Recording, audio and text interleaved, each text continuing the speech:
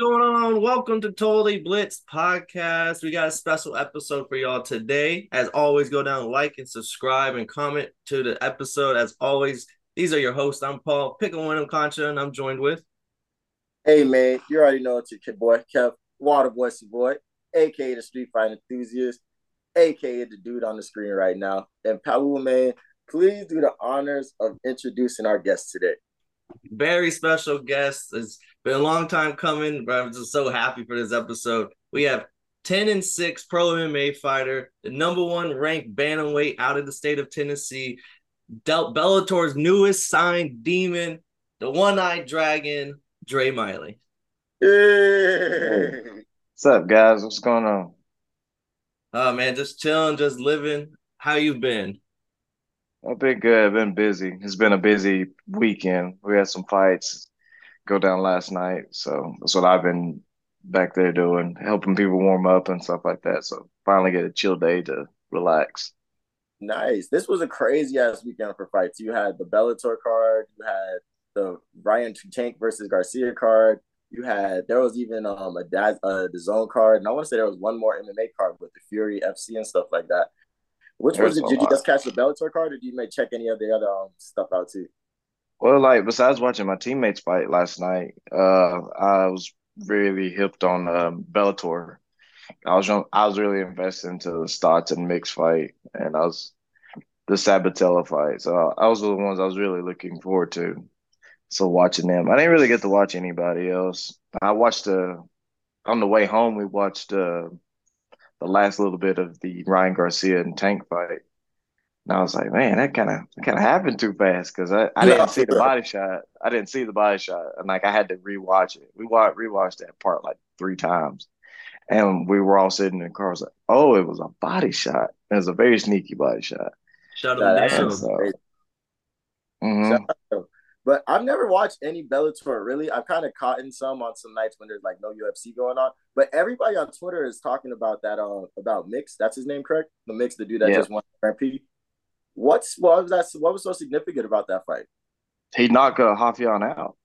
Mm, Like it was, they it was get in close. there, they touch up a little bit, and he throws just a regular, just a straight punch, and then he throws a opposite knee and catches Rafael on his chin, just drops him, and that was the fight.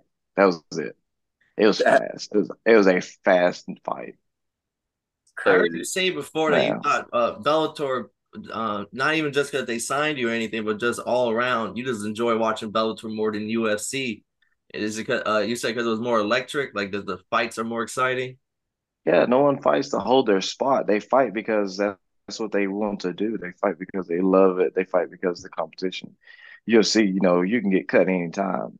And then, you're stuck waiting in the wings, fighting on local shows because you're just another body to them. It seems like I could be wrong, but Bellator, every single person from champion all the way down to entry level, like they're coming to fight. Like there's no one's patty caking and well, let's see what this person's going to do. It's like, nope, I'm going to do my game plan. And if it works, it works. If it doesn't, it doesn't. I'm going to do it.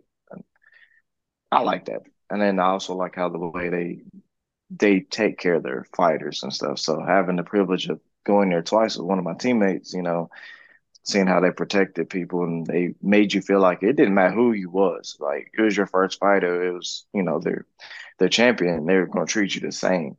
Like that family aspect to me was like, yeah, that's what I want to be. I just don't want to be another employee, on a conveyor belt for you. Like treat me like I'm special. That's fire, man. Hey, Yeah. I had a question about because I know you did the regional scene. You fought off in Virginia. You fought Tennessee. But when you're doing the regional scene, when you go out to your fights, is it like a similar to like NFL and college sports where like someone's like, hey, someone who represents UFC or Bellator or one is like is gonna be in the crowd tonight, to put on a show? Like, is it like stuff like that, or is it just like your team making calls and connections and like your name kind of gets heard through the windmill every now and then? Or like how's that go from going from the regional scene to signing your contract?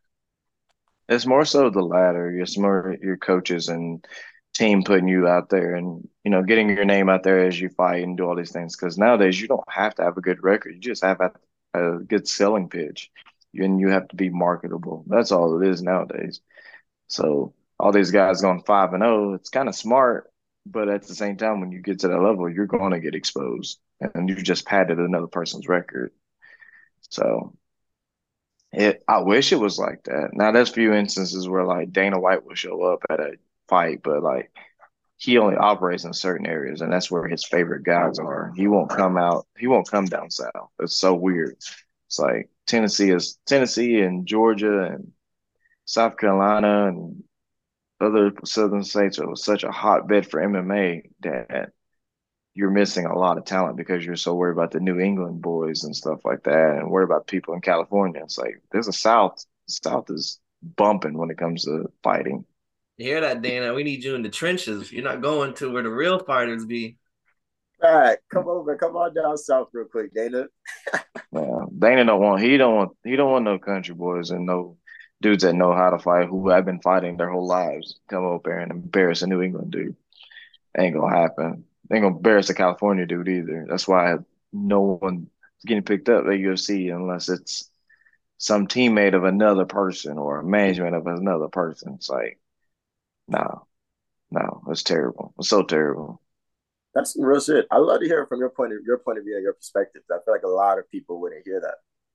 Man, because it is, and it's and like I tell people all the time, like it's not necessarily about what you do, it's who you know, and it's if your people can get you there, but it's not reputable people. Like my team could get me there, but let's say some big management company comes in and they start brown nosing. They're like, oh, we're going to take this person instead. It's like you got a guy that's you can make things happen, but yeah, you want to take this guy because he's familiar, because he comes from a familiar place. It's like it's stupid. That's fine, man. But truthfully, when it comes to you, just your nickname alone is crazy fire, One Eyed Dragon. But you're probably setting up to have one of the best documentaries, at least one of the best documentaries, definitely better than a lot of 30 for 30s out here right now, for a lot of the stuff that you do in your career, the adversity that you face. So could you like tell us about your introduction to the MMA and like your journey so far in your career? Well, I found MMA when I was like 18, well, going on 19. I had a car wreck when I was 17, and that's how I lost my eye. And then like I went through modes of depression. I went through a lot of stuff. I was in a deep, dark place. I didn't want to do anything. My family around me was like, you need to get out and do something. Old grandparents, Southern grandparents don't like you sitting still too long. So That's real. yeah, my grandparents were like, you need to get out the house. That's exactly what they said. You need to get out the house and go find something to do. So I was like, all right. I found UFC because I was watching it on TV and there was a show that came on. They were doing some kind of promo work for like local Knoxville fights and stuff like that. And my teammate Ovens popped up and I was like, that dude's from Knoxville? I was like, yeah, it's not that far, blah, blah, blah. All right, so I Googled it. Next thing you know, I'm there and I'm training with this guy. It's not one of those things where he's untouchable. It's one of those things like, nope, you got to mess with him. Like, you got to train him. So at that point, I liked it. I didn't ever intend on fighting until like my coach was like, hey, would you want to do this? Because I was there for about 6, 8 months. And my coach was like, hey, would you want to fight? Blah, blah, blah. I was like, maybe.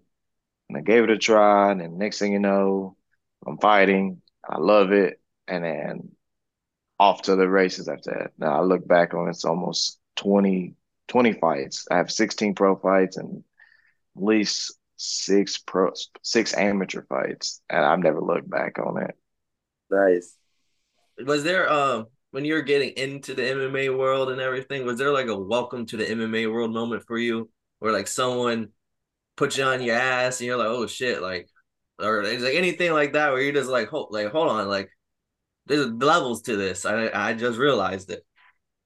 Well, like when I first started, it was like the wild, wild west of MMA. It was like the beginner. So there's hardly no structure in any gyms. You just go in there and you just beat the hell out of each other. And Good old it did days. everything didn't start changing until, well, it didn't start changing until like I started hitting like, I will say the fight that made it realize that like, okay, I have to change everything. And that was the Cody Durden fight. Like I was good. I was like, man, I'm on a roll. I changed some things around, blah, blah, blah. But it was the first fight where I was like, somebody is going to get signed here. And that was the one fight everybody was getting broadcast. Like, hey, they watch these two because these are the two up and comer guys. And they build it like that. And me and him had a very hard first round. Beat him up the first round. Second round, he came out and beat me. I was just like, this will never happen again. I was like, I will not get embarrassed like that. So ever since then, I was like constantly hunting for that, like up, going up that level. So, No, I mean, I even know the so Cody Durden name in the UFC. He's the guy in the UFC, correct? Cody huh? Durden. Yep, that's him. He's fighting Charles Johnson. Oh yeah. Oh, but about you, I know. I mean, I see it on Twitter. I even tweeted it myself, try to help you out. But like the Bellator guys that you've been calling out, um, you said that you've had a lot of verbal agreements with people. It's just now trying to find a Hmm. fight card to get on. And I think today or yesterday you're pitching for UFC Chicago. Not UFC, my bad, Bellator Chicago, which is gonna be the Pitbull fight Hmm. up there, the Yoel Romero main event. How's that like? Is your fight coming up soon? Is he hear any like talks or anybody? Like, how's that go? Do you have to wait for Bellator to reach out to you and be like, we have a spot for you, or is it how's that going? I have to wait on pretty much have to wait on Bellator to say yes or no. So if they're on board with it, because they were, I think at one point they were really, really considering me coming down to Hawaii and fighting because they was looking for somebody. They really was, and they couldn't find anybody. So I think Chicago might happen. I'm not gonna hold my breath on it. I would love to fight in Chicago because one, I've always wanted to like go there and explore, but that's at the same time, it's like two of my favorite grapplers. Well, one of my favorite grapplers is fighting, and one of the cool dudes that I like is there, Corey Anderson and Phil Davis. That's the fight I like. I want to see up close in person because I've always followed Phil Davis's stuff. Like I've actually met him before in person, and he's a pretty cool dude, and Corey Anderson's a pretty cool dude. So I was like, man, but watching them two like work and train, it's like, man, I gotta pick their brains. I gotta see what's going on here. So. But yeah, I mean, Chicago would be dope, and I think Danny Sabatello is trying to get on that card too. So like, you put me and Danny Sabatello on there, that's you're drawing a massive crowd at that point because like you got this dude that's a shit talker, and you got him coming in, and he's already built himself as that person, and then you got this new guy coming in who has like one eye, and they're like, holy shit, what's going on, Bellator? So that and You did say you you never like to know what could shit happen talk with that. yourself. Are you a little bit of a shit talker? Oh, 100%. 100%. I do it all the time at the gym. Like it gets to the point where people do it to me first because I can't pick at them. So like, and that's everybody's thing is like shit talking to me because they'll know I don't take it seriously, but I will go back and forth with them. I do it. I've done it in the past three fights of mine. Like, I've literally talked to everybody in the cage. I've talked to my Oh, coaches. I've talked to my opponent. I've talked to the ref. Start pouring I out told one of my opponents like judges. he hit me. Yeah, yeah, I've done that too. One of my opponents, he hit me and he like low blowed me. And like, we're talking and all this stuff. Actually, I've done it probably, yeah, I've done it in most of my fights. Uh, but this one, he hit me, right? And he was like, man, I'm sorry. I said, dude, you're gonna owe me a beer after this. Like, say it out loud. And the judge and the ref was like, if you can talk, you can fight. I was like, man, I'm fine. He just that just sucked a little bit. Uh, and then I had one when I fought Jose Johnson. And there was middle of second round, like he pokes me in the eye, he's doing it over and over again, and the ref's telling him to stop, and one of his fingers just catches my eye, and we're getting all broke up. There's a lot of chaos, and next thing you know, me and him are like walking towards the middle, like getting ready to fight each other again without the ref being there. I'm talking trash to him, and his corner is talking trash to me, and he's like, "Oh, he ain't got nothing on you. He doesn't want to strike with you." Blah blah blah. And like Johnson's like motioning down to his leg, saying, "Take him." I was like, "Your boy can't stop my wrestling." I was like, that's all I got because he can't stop anything else. So I'm gonna put him back down." Like saying this out loud, and, I like having fun. But shit talking is so necessary in sports. I think God blessed me with weak bones because of how much shit talking I would do. Like I literally just sprained my ankle crossing the street on last Monday. Like Man, man. So like, who are some of your favorite shit talkers? Me, I'm a big Muhammad Ali fan. I love The Rock. Like, who are some of your favorite shit talkers just in all the sports? Uh, if I'm trying to have fun and like trying to goof off, I'll use Muhammad Ali. Like, cause like how he does it in the ring was so funny to me. I wish that I wish it like they had a mic'd up version of it sometimes, because you know he be getting in people. But like the press conferences, oh yeah, let's see him, Michael Jordan after watching The Last Dance, because he would do it to his teammates and help everybody out. And then here's a curveball. My like number one dude, he's like right up there with Muhammad Ali is Macho Man Randy Savage. Just watching Oh, the promos he does, like he's like the best shit talker. Like I was talking to one of my friends, like the props he would come out with, like he had like a coffee creamer cup. So like he was the cream of the crop. He called one dude trash and like end up pulling the trash can out from other. I was like, that's at the level. It's like that's how you do it. It's like it obviously it's fake, but at the same time, it's like I know shit talk when I hear it. no, That's the top right there. it's a lost One of art. your Old WWE people could cut some of the best promos and it would come off authentic, real, funny, hit all the points. But like, it's a lost art. Macho Man is slept on. I don't think I've ever got that answer. That's a great one. Because I mean, everybody says The Rock. You know, The Rock is great at it, but people forget, and Rock actually admits this. He admits that he got his promo work from Macho Man. oh shit. Yeah. Well, he watched everybody do promos like that Young Rock show that he had. He talks about it. He's like, "Hey, I was watching other people. He grew up around everybody, which is crazy. Like he was there around everybody coming up. So like he got to see the Macho Man and Honky Tonk and all those other guys talking. But then like he's like Macho Man was like the perfect dude. It's like just he lived his character. He talked this talk, and it was like he believed it so much. I was like, that's shit talking at its best right there. Like you can't top that. Facts. That's fine, man. I'm glad that we can all see. I feel like my one of my rules in life is that like for me to really mess with you, you had to have watched WWE as a kid. Like coming up as a child, like even when I found out it was fake, I still went back to go watch the promos. And you can't tell me the things that Jeff Hardy was doing was fake. Like you can't tell me Oh anything like no. One of one. They said, yeah. They said that the slams and like spots that they do were real, like jumping off the ladder and spearing each other through cages and shit. Like that's real, like all that's real. But they said like the punches and stuff, it ain't real.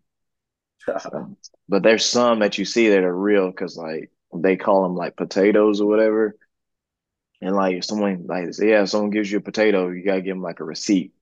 So they know the receipt is coming. It's like pretty much if you took like a stiff punch, like a hard punch, and they're like, all right, I'm gonna get this dude next, and you see him like go like really hard on them.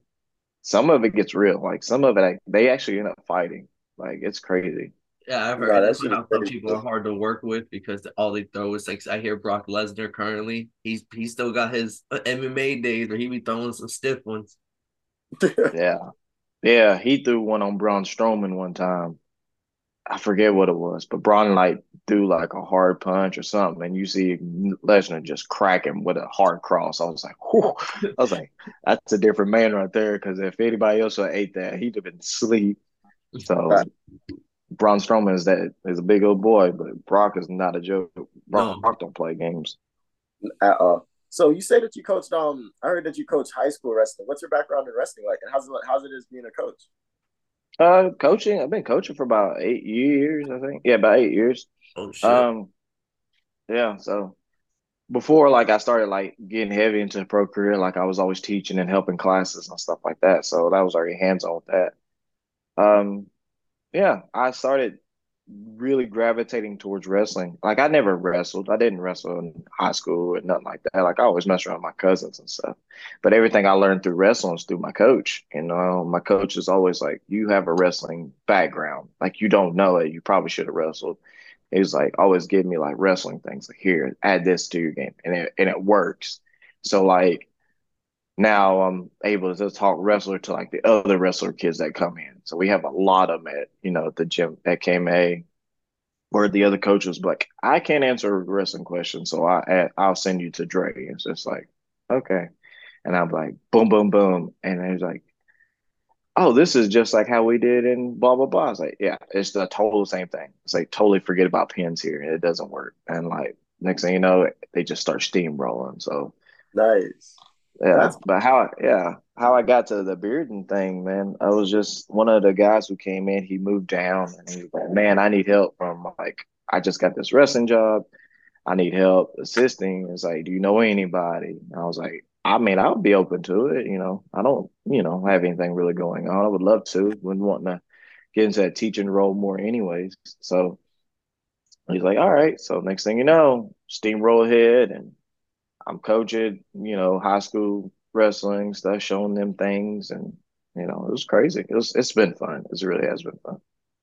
that's Paul can attest to me. So Paul, I've known Paul since high school, so he can really attest to my like journey as a wrestler. I remember I originally came into high school 5'2", 95 pounds. It was pretty small, and then like the football coach just gave me. He was like, "Man, I don't think you should play football. Like wrestling would be really nice for you. You don't know how to shut up, and you always active and stuff like that." So like I never took it serious until like I met like a really like my coach sophomore year because I actually had quit wrestling in a sense because I used to just have to babysit my brothers after school. So I met my Mhm. coach like sophomore year, and he made me take it the full way serious. He sponsored all of my tournaments. He bought me new wrestling shoes. He literally picked me up at 5 in the morning every Saturday. Paul can tell you because I used to get in trouble because I would go to parties Friday night. So like 5 in the morning, I'm literally leaving his house like maybe like at 20 minutes before, like, yo, my coach is about to be here in like 40 minutes. I gotta go. Like, and Dang. but they were like when like he made me take it more serious. He took me to tournaments. He was the one taking me like to national qualifiers and shit like that. And then I started building into my frame. So like now I'm no longer the short, small kid. Like I'm the tall, lanky 106 that can barely make weight. And we're looking like, yo, Hmm. how did he know that was gonna happen? Like, you feel me? So, but my favorite people were like the coaches. Like I had a coach named Trey, and Trey looked like he went to the school. Like Trey was like our size, but he used to again, he would literally come find me because like I'd be posted up with the homies chilling. And the next thing they'd be like, come on, time to go to practice. And there's a dude that looks like he's a sophomore grabbing my ass. Grabbing my ass. So how's That's it interacting with the students and with the students and the wrestlers, like especially at their mind at such a young age when they do need to focus and they do need to get their minds right to be successful. well, I treat them just like I would, the fighters, but not so strict. Like I'm very upfront about everything. I'm that dude. So like if I was in the school, I'd be that coach for you, like picking you up, like, hey, you need to get to practice, so on and so forth. And like they look at me, they're like they couldn't believe how old I was. I was like, no, I'm not that old. But like wrestling with them and then like teaching them certain things and showing them certain things, and when they found out that I fought, they was like, oh, that's pretty awesome. And I'm very hard. I'm not very hard on them. I'm just like, hey, I need you to do this because this is going to help you do this. Like I'm very direct and very big on like meditation and visualization and stuff like that with them, and they really like that. They say it eliminated all the anxiety and nerves and stuff. I'm like, and I tell them all the time, I said, dude, have fun. Like, there's few of them. I got a few that will like, they'll grab me and wrestle with me if they don't have a partner. Like, they'll literally make me wrestle with them. I was like, dude, I can't wrestle with y'all like this. He's like, come on, Coach Ray. He's like, I need this because you're the only one that's gonna push me. I was like, all right, fine. And so we do that, and then since I'm a trash talker, it has bled into them now. So they know if I say no, they'll trash talk me into it. So therefore I have to back it up. I'm like, okay, now I have to do it. And at one point we're all just wrestling and talking trash to each other. It's a lot. It really is. It's pretty fun at the same time. Sounds like a shit ton of fun, man. If them boys don't appreciate it, man, or this shit gets hard some days, I appreciate you because I know if I didn't have coaches like that pushing me, I would not be where I'm at today. Yeah, they ask me a lot where I'm at. So like we're in the off season and weightlifting, and they're asking like, when you coming back? When you coming back? I say, dude, it's off season. Like you still have the other coaches there. It's like, yeah, but you do the things differently. You like to goof off, and everything's like not so serious. I was like, I'll be there next time. So Nice. Uh, man, as dope as you be coach. And like, do you currently still coach while you're training? Like, if you have a fight camp coming up, like, do you still be coaching, or are you just more like when fight camp comes, just all about fight camp? And also, like, How much weight do you have to cut weight, or are you always ready? Like if it's a week notice, would you be ready to get in there, or do you need like to get down to bantamweight? I have to cut down the bantamweight, but the way I train and the way I keep my body is that I can drop it anytime. And if like you tell me, and the weird thing is I could do a hard diet for like 2 weeks, and I don't mean like starving myself. Like all I gotta do is just clean up my diet, and my weight just drops like that. So Nice. it's weird because like you're literally staying ready the entire time, and I don't have to worry about, oh shit, I'm over this way, I'm here. I'm like, no, just let me hit this diet for 2 weeks. I'm good to go. Or if it's a week, I'll start that diet, I'll run, all that kind of stuff. Because I'm very, very active, with the gym and, kids and stuff. But yeah, I only have to cut. And if I'm not in fight camp, I'm walking around like 155. Like I don't get too high. I try not to get too high because it doesn't make sense to get to a ridiculous amount of weight and then cut it. Not like I feel so. Patty. You're not eating everything. Mm-mm. I eat, but like my body will tell me, okay, you need to stop. You need to stop being such a fat ass. Like you need to stop eating this stuff. Like my body it's done it before. It's like literally rejected food before. Not like to like make me throw up, but it's like rejected to like you don't need this. Like Yeah. don't eat that. Mhm. Yeah. So that and then far as fight camp, like I never know when fight camp happens because I'm always training at like a level anyways. So I'm always constantly just working and working and working. Um, so I'm always teaching classes. Like my first class I teach is kids MMA or kids jujitsu. So teaching kids class and then maybe do jujitsu, teach jujitsu, and then I go train. So like I'm constantly doing something either physical or something mental. So I'm always getting that training in because when you teach, you still have to think about the moves and how you're going to communicate it effectively and shorthandedly so that way other people can understand it. So No, that makes sense. Nice. Let me see. Oh, so this is the question I spoke before. So let's say you just got done training. You're gonna probably go home, crack in your Ragnarok or Ghost or something you're about to play. And your mhm. preferred drink of choice, if it had to be if it, a beer or liquor, which one you grabbing? Oh, it's a gotta be a beer. I can't do liquor unless it's the weekend. I can't do it. I can't do it on the weekday. And if it's a That beer, feels weird. what's your favorite ice cold one? Probably Yingling. Mm. Yuengling's nice. Oh wow. That's actually brewed where Yeah. I live in Tampa where it's brewed, so it's actually really cheap over here. Well, so you have to go down there. My wife's from Tampa, so we have to figure that Oh, out. I'm surprised she ain't told me that. I I'm gonna know have that's to get crazy. on to her Yeah. when I get up here. Well, damn. Yeah. I'm gonna have to do that. Yeah, no. Down there. Hey, you said we out here, especially I know I think Bellator's done an event over here before. I could be wrong, but even if it does in the state, let me know, bro. There you go. But man, Yeah. if they ever do a show in Florida, oh my God, I could bring a crowd down there. Oh, I'd I know bring a I'll crowd definitely down go 100%. If you do a show in Florida, there. Mm. Yeah, my dad's side of the family lives down that way. So he live in Georgia and some of them still live in Florida. So yeah, that'd be ridiculous. Nice. I'm out here in Gainesville, Florida. That's why I came with the Gator stuff. I see you guys were repping Tennessee last interview. I was like, hold on. Yeah, I think y'all beat us this year, but next year we got you. That's fine. My middle child and my oldest child, they're Tennessee and Florida fans. My middle child, he's a Gator fan, like through and Nice. through. And my other child, he's a ball fan, so that's always fun whenever those two start going off on each other. Like Oh, we're that's not great. watching football in this house this week. I'm not doing it. I'm not hearing you argue. I'm not hearing the arguments. No, but that's awesome. you said that you was playing football before you got into MMA and everything. What was your team back in the day? Like, were you a Titans fan? Oh no, I was a Ravens fan. I still Oh, am. Big Lamar, you hoping they pay Lamar? Yeah, I was a Ravens fan. I love Raven? Ed Reed, Ray Lewis, uh, Jamal Lewis when he was there because he was a Tennessee dude. He, good Lord, there was a lot. Shannon Sharp was on there. There's a lot of people on that on that squad. It was Ravens had ridiculous. some hitters. They had like how many running backs did they have? They had Willis McGahee. They had Ray Ray Rice. Rice. Oh my gosh, Ravens had some They hitters. had Yeah, they did. They had a lot of people. A Terrell lot Suggs. of people. That was my. Yep. He And was a and they had monster. some clean uniforms, the purple and black.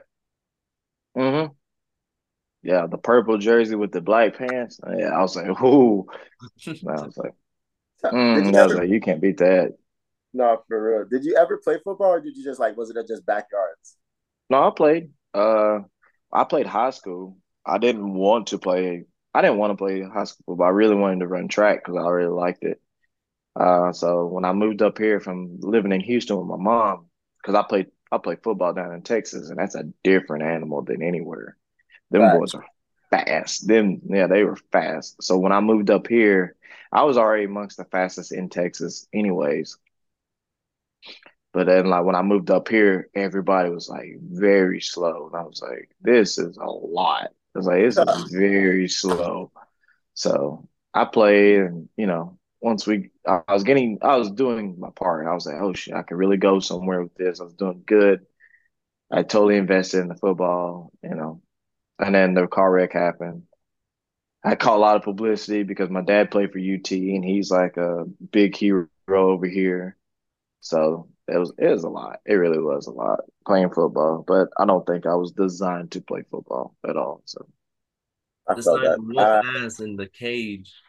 I yeah. felt I felt that. My bones is. I'm glad I never played more than like 2 or 3 seasons of football because I probably really would have got because I just get hurt doing everything nowadays. Mhm. But I know that that's a pretty tough thing to deal with. Just the whole situation, get into a car accident. You're going somewhere. What is it like just coming back from something like that? What is that? The adversity that you have to face is something different. And you were 17 at the time. Like really, that's like the end of the world in a sense. Like, but you're here, you're fighting. Like, what was that like?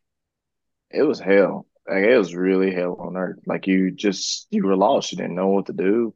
Like I had locked myself in a room for about at least 2, 3 months. I would come out to eat, come out and see the people that I wanted to see. But other than that, I was in my room. Like you couldn't get me out. The room was complete pitch black. All I wanted to do was play video games and just be away from everybody. Because they just told me like you're never gonna see again. And then like sure enough, like and I didn't go to school for like the last few months of the season. This happened in January. Like it happened like January 24th, and we graduated that May. So I didn't go to school all the way until May. And people was worried about me and stuff like that. And I was just like, I couldn't function. I couldn't sit up and take class because I was on so much pain medication.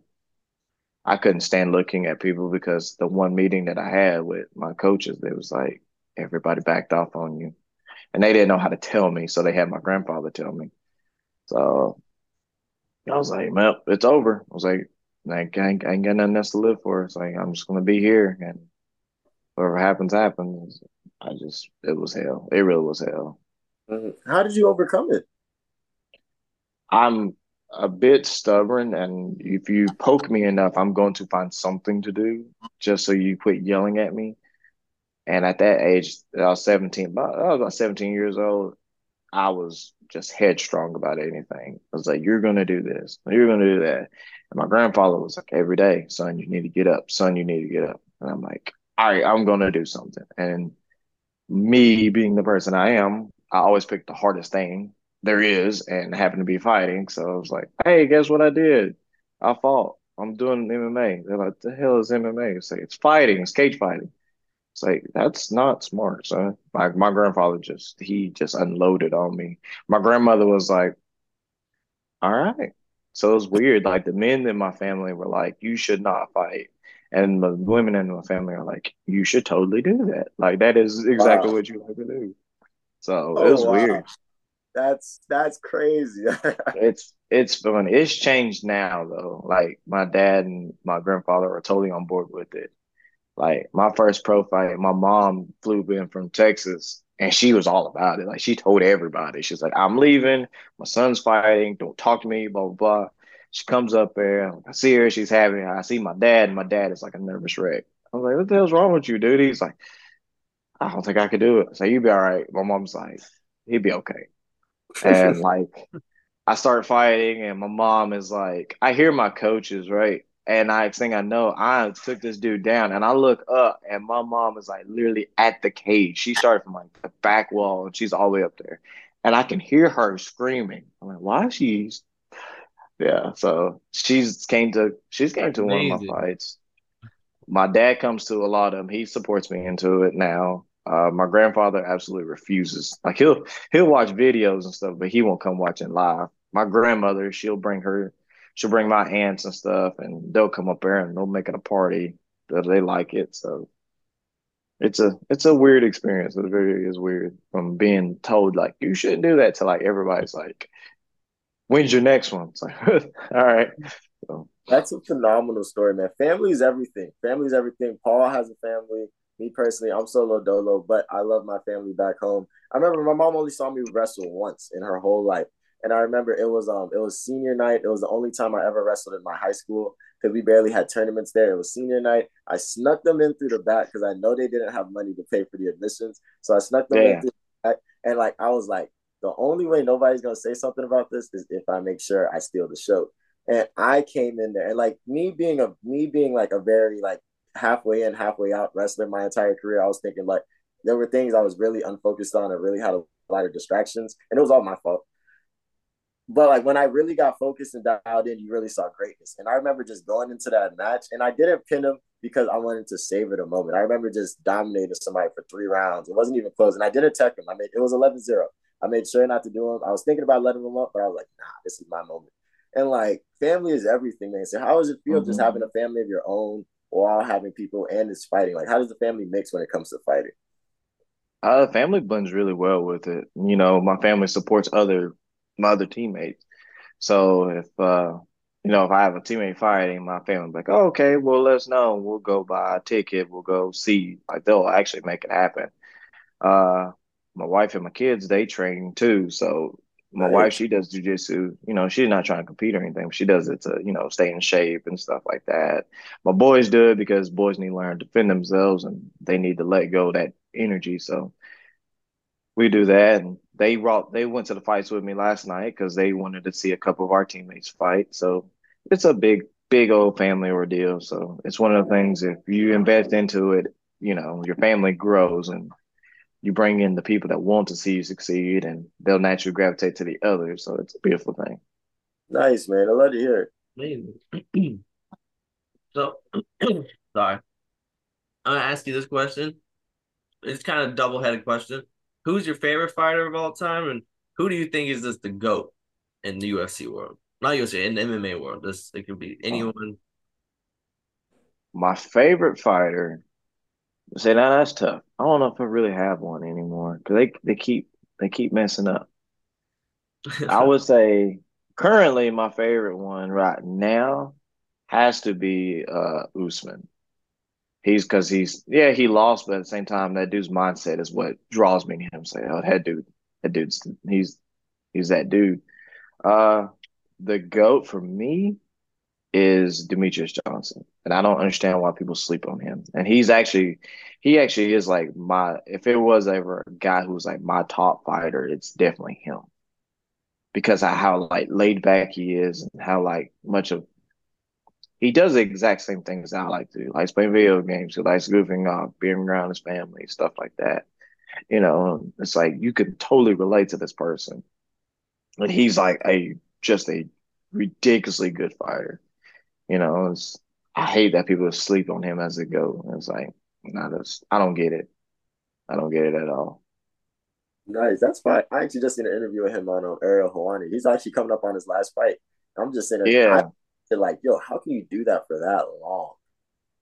that dude, he does it smart though. Like he trains very, very smart. He does everything very intelligently. And once you find your groove, man, that's all it is. And you gotta think he doesn't really cut weight either. So Mm, he's naturally walking around at that weight. He's naturally walking around like what, 40, 140 something. And Yeah, all he has to do is like a hard diet and he's on weight. So That's Yeah. fire. I mean, yeah, he's definitely really slept on because you don't get that answer a lot, but he definitely has the resume and the credentials to claim the GOAT status. Mm-hmm.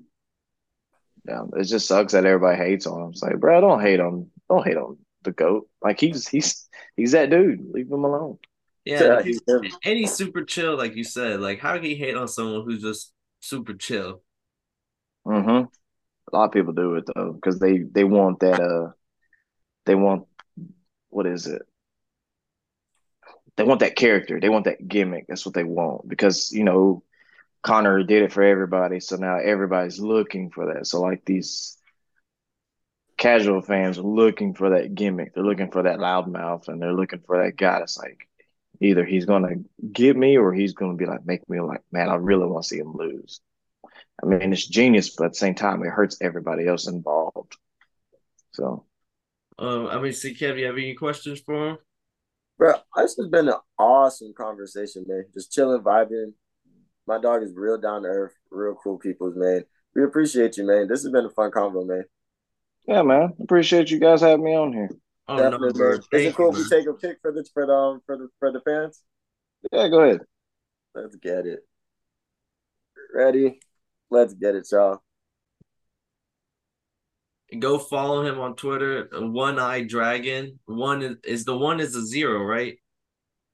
The one is number one, and I Dragon. Everything else is spelled out. So just the number one, and then I Dragon, One Eye and Dragon then on Twitter. yeah, and then Instagram is Dre Miley. So DREMILEY MMA 135, I believe. Go give him a follow and stay tuned because he just signed a Bellator. He heard his story. Everything's overcame. He's ready for a fight. He's calling people out.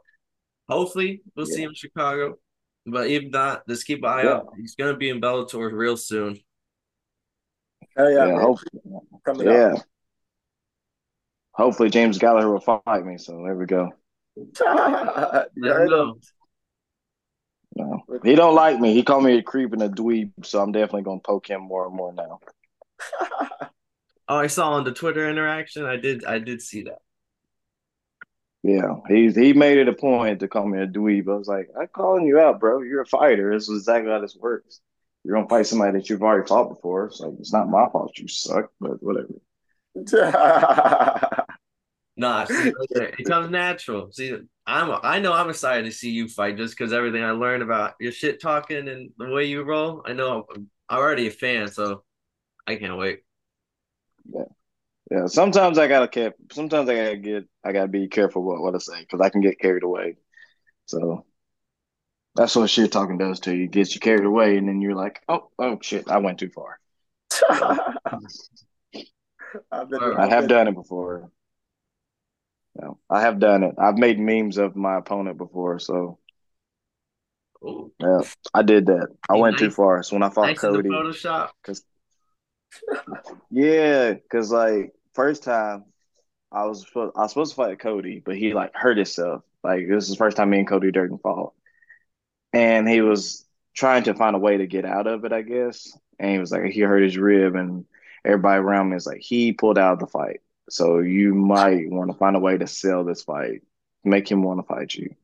And I was like, okay. And I was like, all right, what can I do? And next Say thing I know, I honest. was like, memes. And I just memed the shit out of him for like months. And I don't mean like a meme like every now and again, but like this was like a blast of memes. Like if this was like an email, he would get like an email like blast of memes and stuff. I'm being attacked right now. Honestly, that's why I fuck with people that like to talk shit because especially when it's natural. The gimmick stuff is kind of but when it's natural like that, can't but Hmm. Fun fact Yeah. about my co-host Paul, right? He's the most like nonchalant. Like you ever heard the stories about Larry Bird? How he just kind of just whispers in your ear type shit. He's the most. We used to call him the most slept on dude at our school because he's just like just a normal white boy most people would look like. But he's really like half Spanish and he hangs out with us all day. So like we'll be at the basketball courts and we'll be talking. We'll be and then we'll be playing basketball, and then I might get picked before him if they don't know who he is. They don't know I absolutely suck.